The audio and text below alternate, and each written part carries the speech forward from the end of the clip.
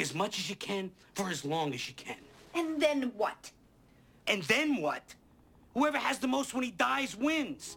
Look, it's the American way. Hey, baby brother, what's going on? Oh, this is it. Yep, this is it. So that clip you heard was from I don't even know the circa, but a Norman Jewison film, Other People's Money, which is based on a stage play, and one of our favorite movies. One could argue the Trivedi family movie. It could, yeah. Our father is a big fan as well, and it's like an NBA in 90 minutes, or I don't know how many minutes, 94 minutes, whatever it is. And a great cast, so Danny DeVito, Gregory Peck, Dean Jones, I think, yeah. And Piper Laurie and Penelope Ann Miller. Just a fantastic cast, great movie. I don't know if I already said, but an NBA in 90 minutes, right? And just all about the excesses of the 80s and leverage buyouts and the epitome of American merger drama in a funny little movie, right? And so I threw this one out just because we've been talking about some of the social injustice and stuff, and we can bring that stuff in. But I thought we would just go headlong into greed and avarice this week. And one of your favorite topics, of course. Obviously. And one of mine as well, probably from different perspectives. But, so I thought we'd take it down this path this week. But I don't think either one of us comes to it in the Wall Street realm of greed is good. I think we both acknowledge that greed, for lack of a better term, to use the exact quote, is not good. That when you're at the point where you're willing to let others suffer so that you can have stuff, and there are limits, obviously. You can't solve everyone's suffering in one fell swoop. But at the point where you're exploiting labor, you're destroying small towns so that you can have what you want, I think we can I hope, admit that greed is bad at that level. At the very least, we should be able to say that at the moment where we've destroyed parts of our environment for the sake of others' profit, maybe it's not a good thing. In that movie, though, what's fascinating is how much you do sort of side with Garfield's character in some way. His character, Danny DeVito's character, is Lawrence Garfield, who's a liquidator. He buys companies and he strips them for parts and he sells them and he, makes pockets profit, the wealth. Yeah. But it almost hilariously shows the opposite side of it, which is that he's very lonely.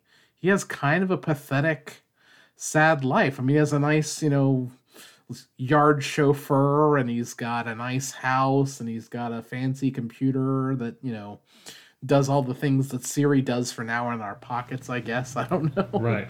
But he's living this lonely, desperate life, and he seems like he's on the verge of change, that he wants to change. And not to spoil the movie, but he can't.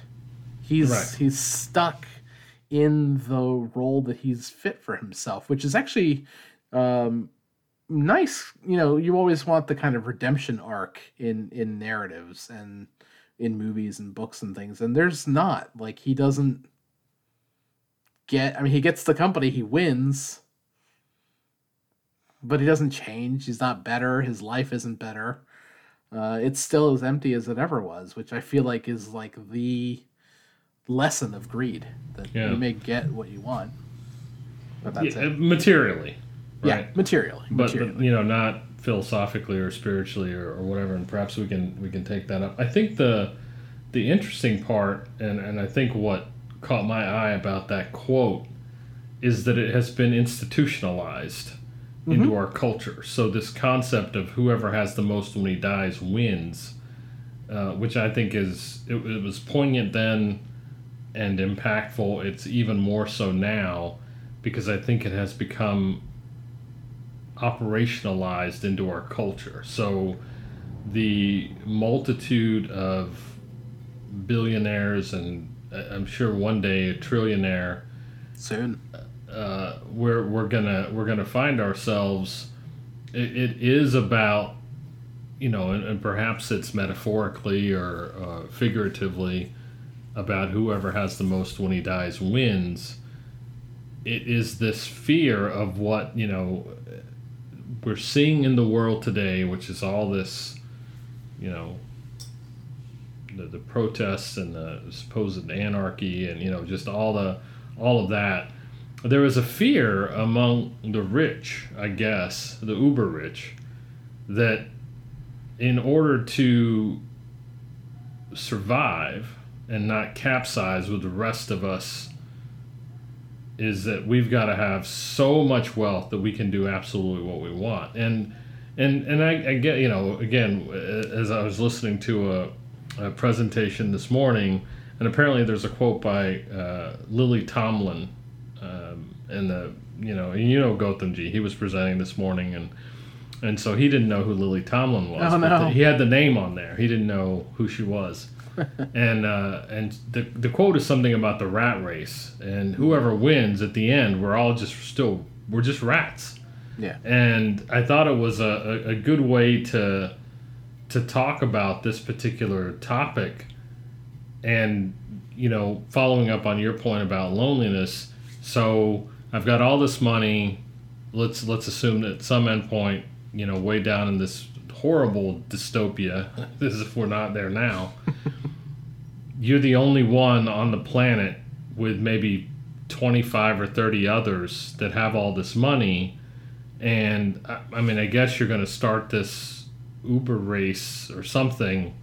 I just trying to figure all this out in terms of why all of this hoarding, and what is enough. And I don't think anyone's going to want to put a number on that, because everybody thinks they can be that person. Yeah. Right? Everybody thinks they can, and have been sold that concept, right? And me, we talked about this, economic student. I believe in the free market per se, but I don't believe in the corrosive nature and the corrosive personality that's taken on here lately. Sure, and I think there's a discussion to be had that I think what's fascinating is you can have and you can want to have things, but at what point does that start happening at the cost of others? What point does it become that Jeff Bezos is making his when I said soon, on the $1 trillion front, like there's reports that he might be closing in on that amount of money. At what point does it become great, nice that he has $1 trillion, except he does it by making sure that his employees can't go to the bathroom? You know what I mean? Like at what point is it that you have so much wealth, but you only made it by making sure that other people don't have it, or that are treated badly? And I feel like that's the aspect of greed that and of wealth that has to be dealt with, and ultimately I think any society will ultimately try to reconcile, whether through peaceful means or through non-peaceful means, as we can see. Which billionaires out there are making that money by making sure that people are living well? In some strange way, I feel like Gates, who has not had obviously the best track record in the world, but has been doing a lot more of foundation work. They sold their product for relatively cheap to communities so that everyone could have computers, right? I mean, you didn't go to school, like, I guess in elementary and middle school in the 80s, 90s, but there was a period where it was Macs, and then suddenly everything was just Windows, because every institution in the world ran on Windows. So, at what point are you taking the labor? Yeah, and I think, just to that point, and then that wasn't by accident. by the way. Right. No, of course not. So that 15 or 20 years later, everybody would have it on their desktops as well. But go ahead. No, but I mean, at what point is it that you get to live a nice, comfortable life, and thousands, if not millions, are suffering below you so that you can have nice things? And at what point do we deem that as acceptable? And I think the myth part of that in American society is that, oh, well, if I come up with one really great idea, I'm going to be in the same position. And that's just not true. It's impossible. Like, those stories are few and far between. Yes, Jeff Bezos started a small bookstore in his, local community or whatever and turned that into Amazon. Like, that's great. Anything else you try to do now, you're not going to follow that model. There's going to have to be some new model that's going to come along to subvert that ultimately. I also have sort of an odd point here, which is in Lawrence Garfield's case, who is he building this wealth for? Yes, when he dies, he's going to have had some massive amount of wealth. But in the sense of he's sort of this lonely middle-aged man in the movie, not to suggest that he needs to have someone to pass that down to, but that's sort of one of the directions of wealth in society, right? Is that, J.D. Rockefeller made however many billions of dollars in those days. His family is still coasting off of that money, generations down the road. Yeah, I think that's an interesting point. I think in his mind, as I listen to the line and think about the character, it's literally about the number. Yeah. Right? It's because he in the movie he goes on to say, it's money that I love, and it's like nothing else matters. And I think, going back to your point about Gates, he no matter, and I don't know what he did or if he did anything horrible and atrocious through all his years at Microsoft. I'm sure he did, with competitors and the government and people and bought out everybody. And all that good stuff. So I can only imagine that he's now, this is his, penitence, and he's repaying a debt either that he feels like he owes, or someone told him he owes. If he doesn't do that, then it's much like Macbeth, and Macbeth had killed Duncan, and so he'd murdered Sleep, right? He's got so much guilt from all these years of whatever that now he's got to come back and do something that corrects those things. And the reality is you don't necessarily correct those things if they're not genuine. And who's to know whether what he's doing is genuine or not? I mean, some of it certainly seems like it. Sure. Who are we to judge it? Who are we to judge, right? That whoever your maker or non-maker is going to be the judge of that. But I think that with Larry the Liquidator, Lawrence Garfield, he is just in it for the number. So if he can know on his deathbed that he had the most at that time, then his soul will find total consciousness, which, by the way, will be another show. And that's it. That's the end all be all for him. That if he's the one with the most, and he wins, and then whatever comes afterwards, he can't influence. But at that time, if he's the one, that's great. And I think it's very much about that today.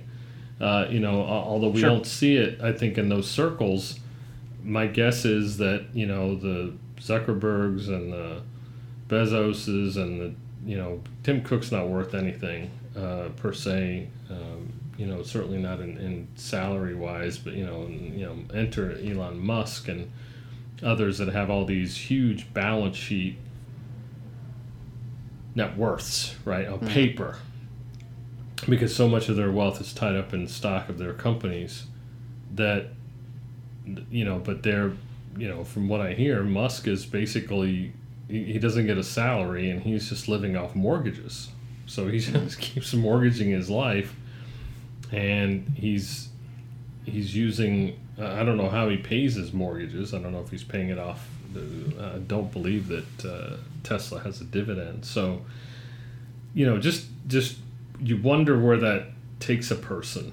And, does it then pitch up another layer of greed and another layer of avarice and another layer of inhumane approaches to the work, right? Yeah. Because they know I've got to open this plant. This whole thing with his Fremont plant. He was like, I want to open it.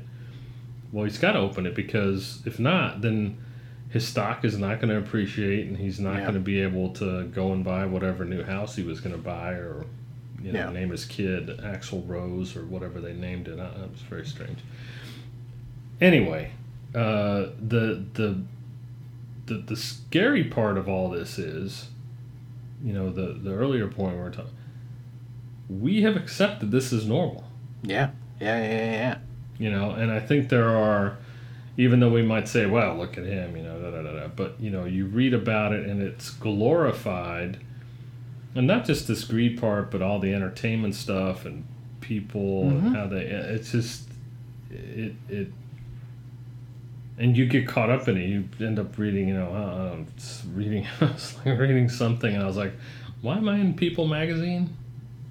Yeah. It just shows up in your news feed and, whatever, Apple News or that other thing that I read. And I have to catch myself and go, no, wait, stop. Because you're just feeding the beast. Yeah. And that beast will keep devouring whatever you give it. Yeah, and in this case, it's your attention, right? It's your eyeballs. Yeah. I think that was, I watched last night or the night before Dave Chappelle's new special, which is brand newly recorded. It was called 846. It looks like he recorded it like in a park near his house in Ohio.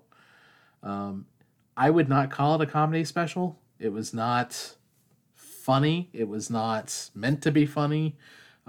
He's a guy in pain who's been talking about this stuff as a comedian for however long he's been doing that. And he was talking about, he made fun of Don Lemon, which Don Lemon sort of humorously responded to, that Don Lemon was saying, like, why aren't the celebrities out speaking? And Chappelle was like, why do you need us to speak? The streets are speaking for themselves. People are speaking for themselves. And we have come to rely on our celebrity class, essentially, in this country as some sort of moral compass, the model we want to live our lives by. I personally find it sort of on the revolting side. But we do it even if we don't do it in broad swaths, we do it in our sort of small microfields, right? There's probably somebody in the credit union banking world that you're like, oh yeah, I want to be like that person. Of course. It's, absolutely. I can name 5 guys right now that, are always show up in the press or always on Twitter and LinkedIn. And I don't mean to pile onto those guys. I mean, I'm sure they're great at what they do, and they become this sort of celebrity class within that industry, and people listen to them, and you go, well, aren't you just jealous? And I go, well, you know what? No, because I've got to do my job regardless, right? Would I want to be that guy? I don't think so. I don't think so. And part of it is, you can say, I'm trying to help the industry, or I'm trying to help this cause or whatever. And the fact is that the credit union people, the movement, can take care of itself. Going back to, Dave Chappelle's point about they're on the streets already. They're being heard, right? Yeah. We're not going to not be able to think for ourselves in our industry to get done what we need to get done, right? Yeah. But the thing that's happened is that we've been convinced that we lack the intellect, we lack the motivation, we lack the vision to do anything ourselves unless it's coming from one of them, right? Yeah. So unless, pick your big celebrity, I don't even And until they say it, it's not like it's real, or it's not truth. It's some guy on some street corner that happens to be a community advocate said it. That doesn't matter. But if I don't know, I can't even Beyonce. I don't know who would be who would be the spokesperson for the celebrities. No, I'm sorry, Beyonce. I'm not picking on you. You're just the first I'm name sure when up. she hears the podcast. Yeah. I'm sure it'll get forwarded to her. Oh my god. Oh my god. And so until then, it's not real, right? And so, but once they say it, it gets all blown out of proportion, and everyone's fawning, and oh my god, she's, or he, again, sorry, Beyonce, nothing personal. But they can get things done for themselves, right? And they are. Yeah. And I know it's like that in the poetry world as well, where you've got your superstars, and and I'm sure they've got a cult following, and throngs of middle-aged women. I don't know who throws themselves. MFA students that throw themselves at these people. But I remember once talking to my then advisor, who's now a Pulitzer Prize winner in the last couple of years, and he said I ran into him and he looked really tired, and I was like, "Where have you been?" And he's like, "Oh, Japan."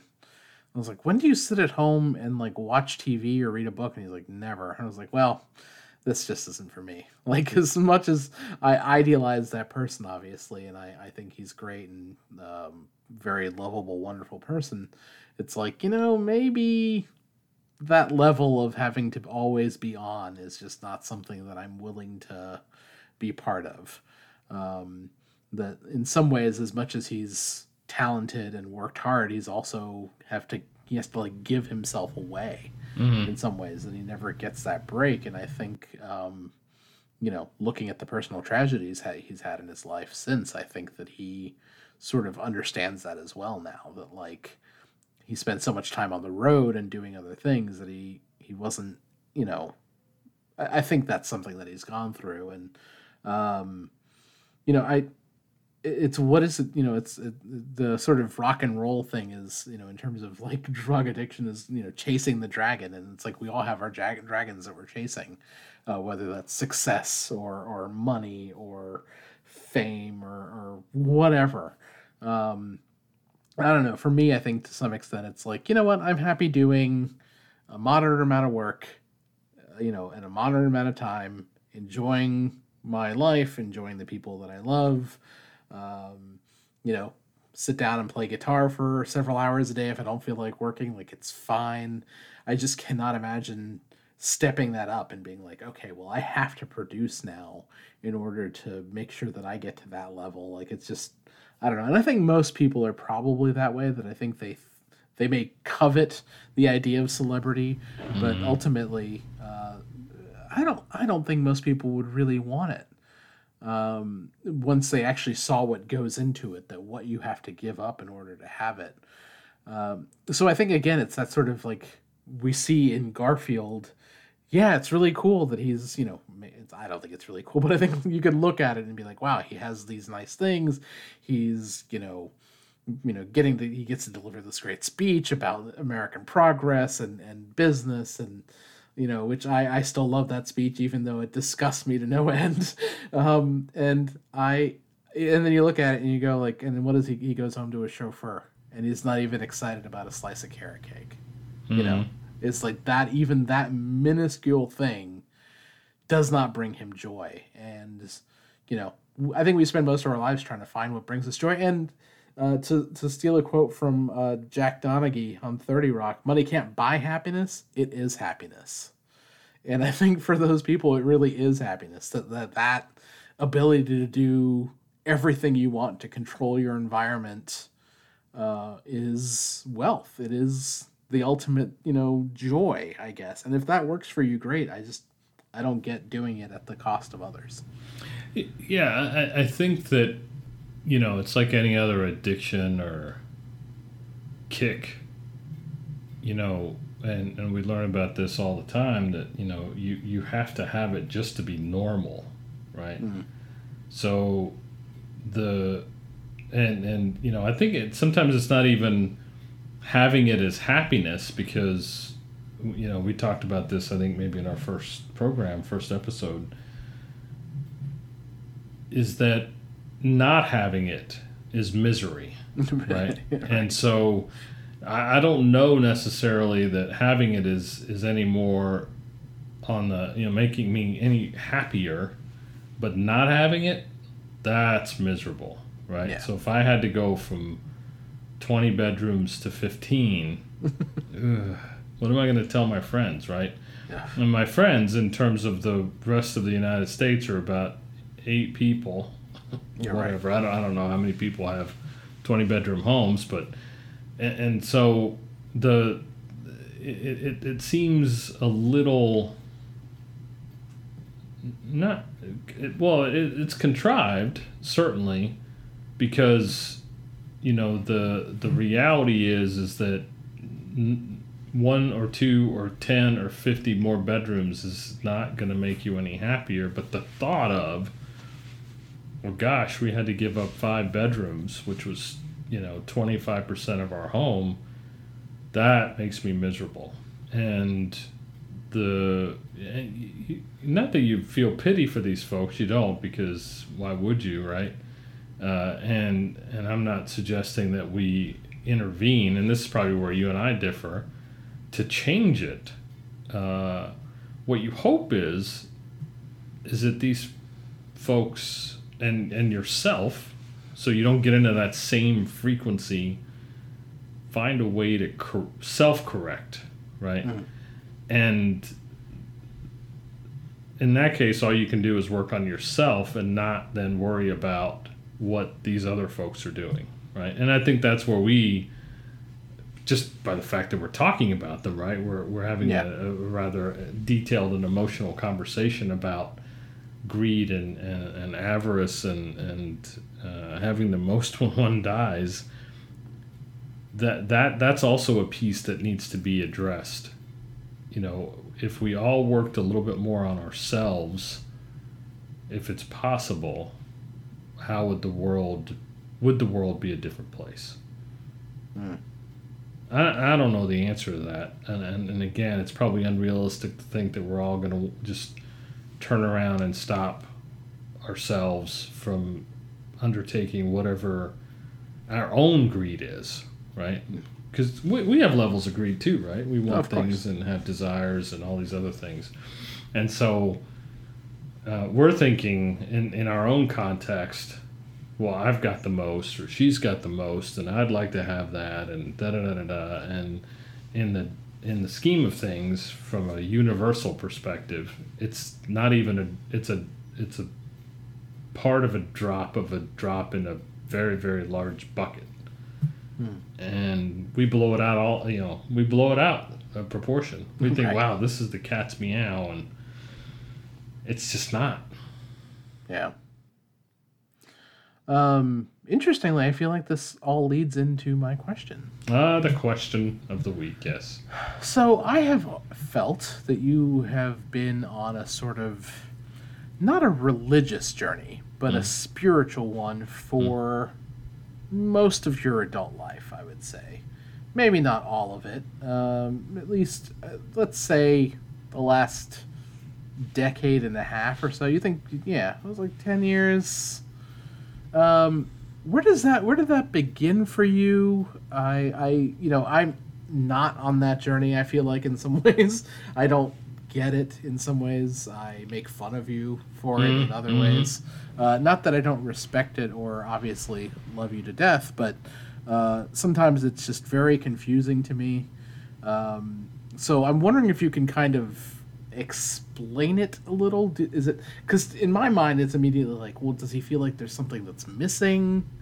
Is it, is he trying to fulfill, is he trying to, in the case of Lawrence Garfield, trying to find that one donut that will make him really, when do you have to be hungry to have a donut? Exactly, like he's trying to fill a void, right? Like, and I'm not suggesting that you have one or that you ought to have one. I mean, I guess we all do.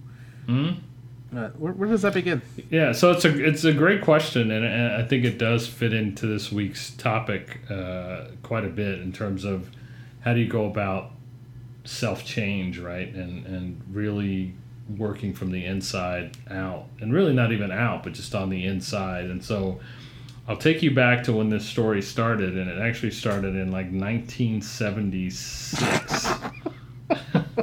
So and again, for those that are listening, for the half dozen of you or so that are listening, so I came home from a book sale. They used to have book sales or whatever at school. They didn't even call them that. Maybe they did. I don't know.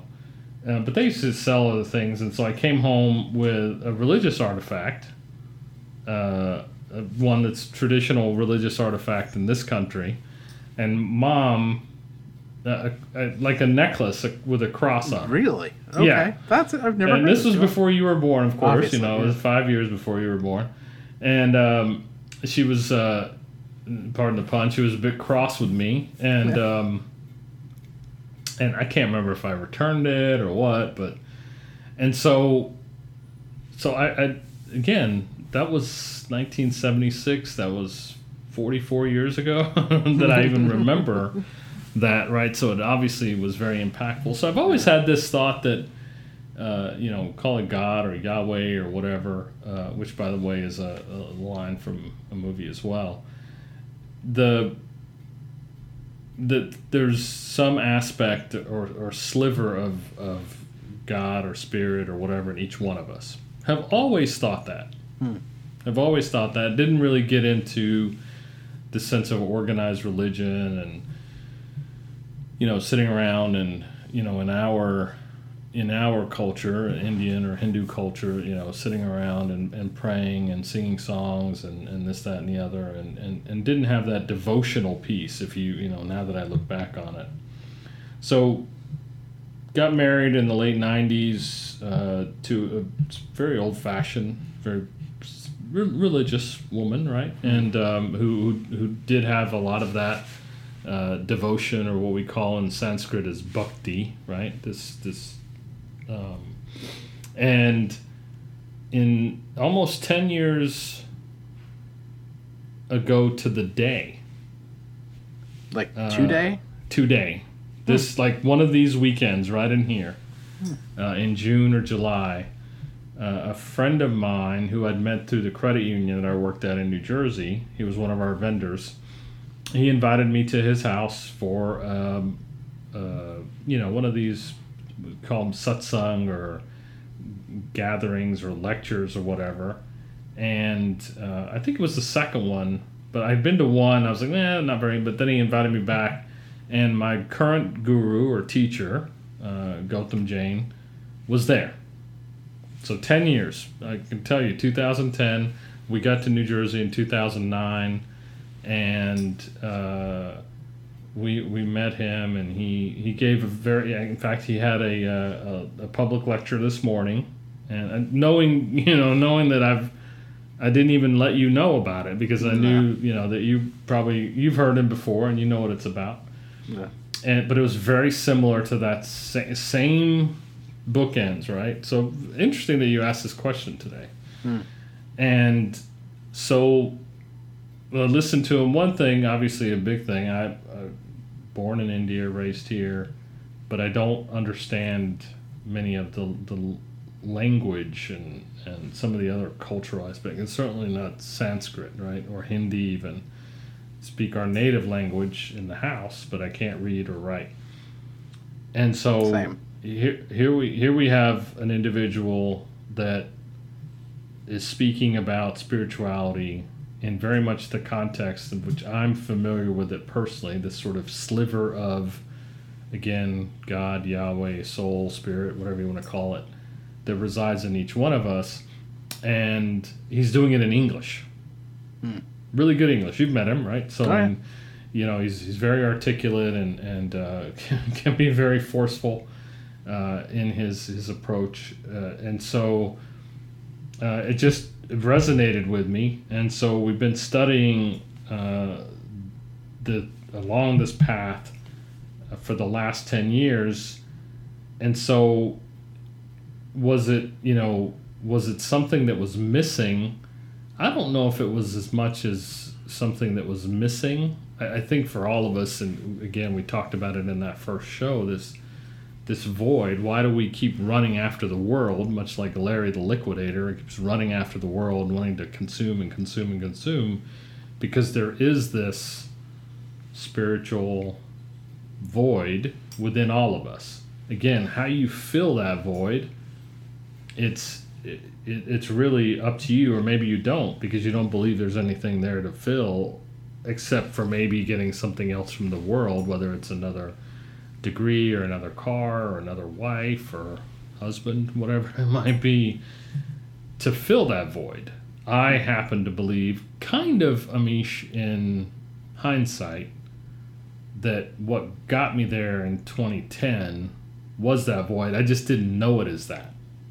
So that kind of came post facto, that, why were you chasing this? Well, because you had this void, and so, call it kismet, call it whatever, you ended up where you ended up because you were trying to fill that void.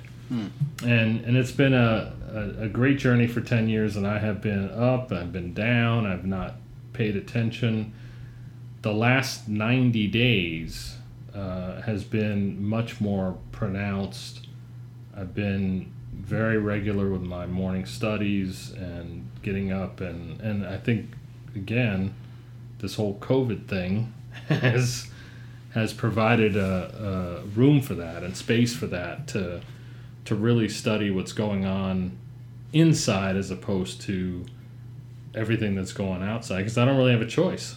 I don't interact with the world as much.